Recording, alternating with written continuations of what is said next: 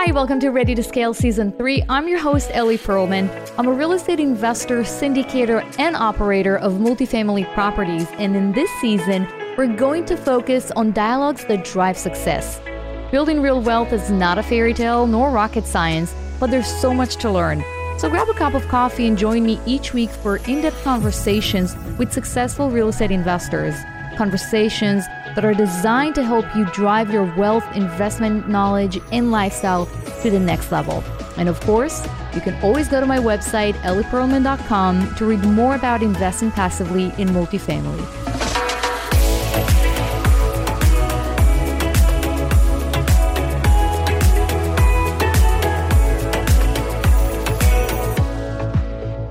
Hello, everyone, and welcome to another episode of Ready to Scale. I'm your host, Ellie Perlman, broadcasting from the beautiful and sunny Providence, Rhode Island. Today, I want to talk to you about why location is not the most important factor when it comes to choosing your real estate investment. And hear me out. I know it might be counterintuitive. It might be strange that a real estate investor is telling you that location is not the most important thing. But I'll walk you through how I see the real estate investment world today and why there's a secondary factor related to location, but not exactly, that is the most important thing. But before we're going to go and talk about what that factor is, I want to spend a few more minutes talking about location. We've all heard it, that real estate is all about location, location, location, meaning you're going to be in the most desirable place, the strongest in terms of demand. The stronger the location, the better the investment, the higher the returns. And I would say that that used to be right. It used to be, a right way of looking at real estate. But COVID came in and just changed our lives in so many ways, including when it comes to real estate investment. And basically, based on Blue Lake's experience and my personal experience when it comes to investing in real estate, especially investing in multifamily, is that there's a new sheriff in town. There's a new factor that is basically the collection rate. That is the number one factor that is important right now, that is going to drive returns. And it's more important than location. Now, when I'm talking about collection rate, I'm basically talking about the rate of the rent collection. So if you have an 88% collection rate, it means that 88% of tenants are actually paying. There's another name for it, which is economic occupancy. And that's basically the difference between economic occupancy and physical occupancy. So physical occupancy is easy to understand. If you have 95 units out of 100 that are occupied and 5 vacant units, then your physical occupancy is 95%. However, if only half of those 95 units are paying your rent, then even though your physical occupancy is 95%, your economic occupancy is much, much lower because you have less money in the bank by the end of the day. And that is, ladies and gentlemen, the factor that is the most important factor when I'm looking at a deal right now. So collection rate is related to location, but it's not necessarily true in every case. So basically, in a strong location, many times, but not always, collection rate tends to be higher, meaning in a strong location where, and I'm going to touch on it later on, where the household income is high, then you expect more tenants to be able to make rent payments, and then your collection rate is going to be higher. But in the same location, you can see a multifamily property well managed and with a very hands-on operator, that collection rates are going to be 98, 95% month over month. And the neighboring property, still in the same location with not so ideal management, that could mean a lower collection rate, could be 70%, could be 80%. And that can really make or break your investment in terms of a cash flow. Because if you have a property that the management company is unable to collect rents, then there's not going to be enough to pay all the expenses, to pay the lender, and to have enough cash flow by the end of the month to get paid or to pay investors. Now, as long as tenants are paying, you should be okay, assuming that other things are not happening, unexpected expenses or other forces that are not kind of taking over and impacting the cash flow. But if your tenants are paying, your investment should be fine. The problem is that in some markets, there are some submarkets that the tenants are not incentivized to pay because the state, for instance, is very anti-landlord or very pro-tenant, which, it's not a secret. You all know how much I love California, but in California as a landlord, it's very, very hard to evict anyone. Even before COVID, it was hard. And so if a tenant doesn't pay and decides to take advantage of the situation, even a strong market like California, your collection rate is going to be low. And it's also not a secret that we have the eviction moratorium. So tenants knew that if they're not going to pay, they cannot be touched and the landlord cannot evict them. So once collection rate is dropping, then the cash flow is at risk. And that's why when I'm looking at deals right now, and it has been the case in the past 18 months, I'm really focusing on collection rate. And I want to make sure that the tenant profile that is living in the property, the tenants that live there, actually care about paying on time and that they make sure that they do pay on time. So across the board in the US, since COVID hit in March of 2020, two things happened with collections. First and foremost, collection rate fell. So if you look at the NMHC rent payment tracker, they're basically tracking the collection rate within the US among multifamily properties. And they basically show month over month what is the average collection rate. And the numbers there are pretty impressive, I have to say, and pretty surprising because we did not expect the collection rate to be so high. And of course, it's never going to be 100%. There's always going to be one or two tenants that are unable to pay. But compared to pre-COVID era, collection rates since COVID has gone down. And the question is, by how much?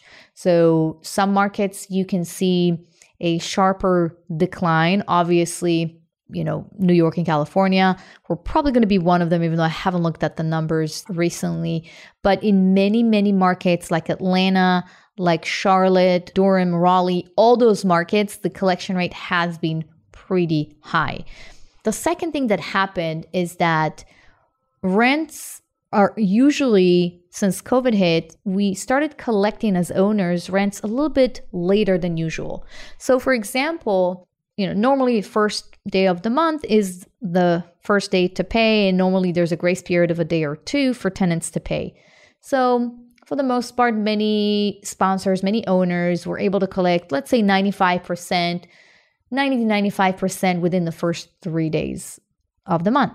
And now, even if sponsors are able to basically to maintain high collection rate at 90, 95, 98%, it takes more time to collect that money.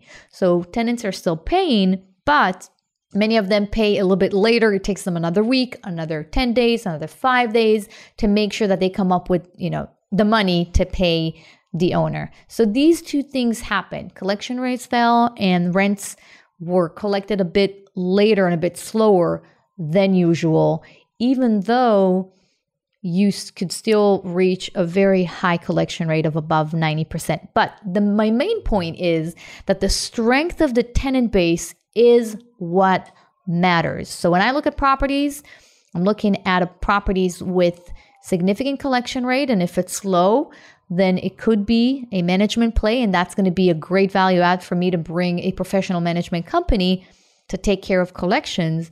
But, it's easy to switch property management company. It's not easy to change tenant base. That's a lot harder to do.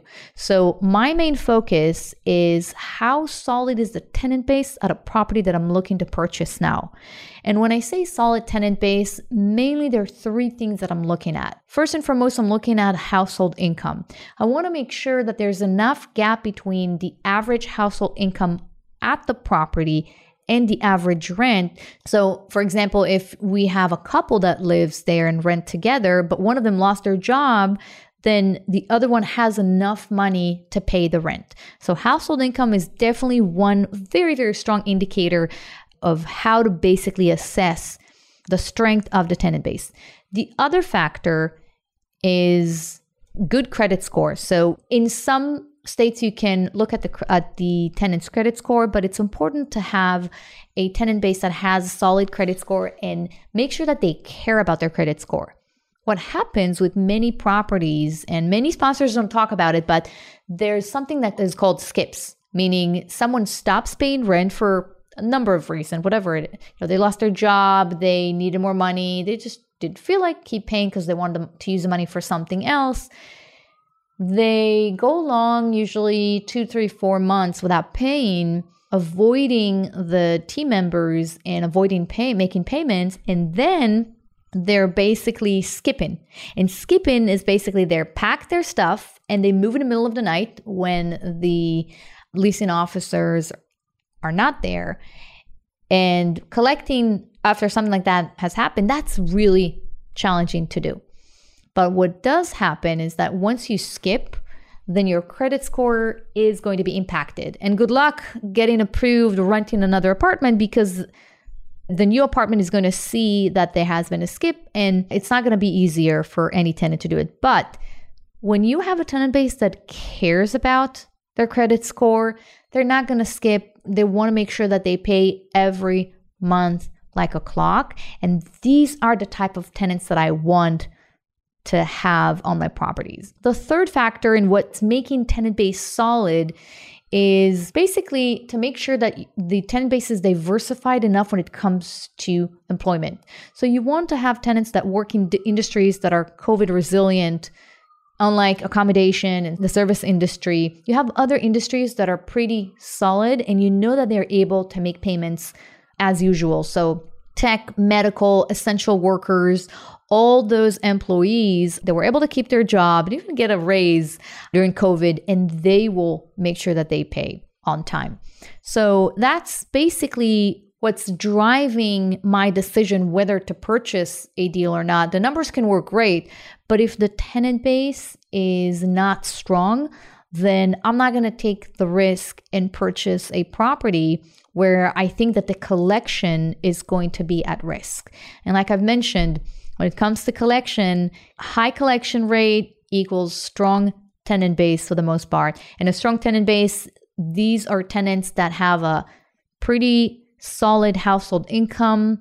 They have good credit score and they care about the credit, and they work in industries that are COVID resilient. Even if the location is very strong, collection rate can be low, and that will impact the cash flow.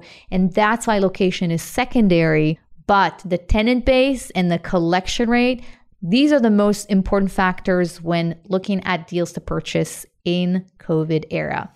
That's it for today, guys. Thank you so much for listening. Be bold, be great, keep pushing forward, and I'll see you on the next episode.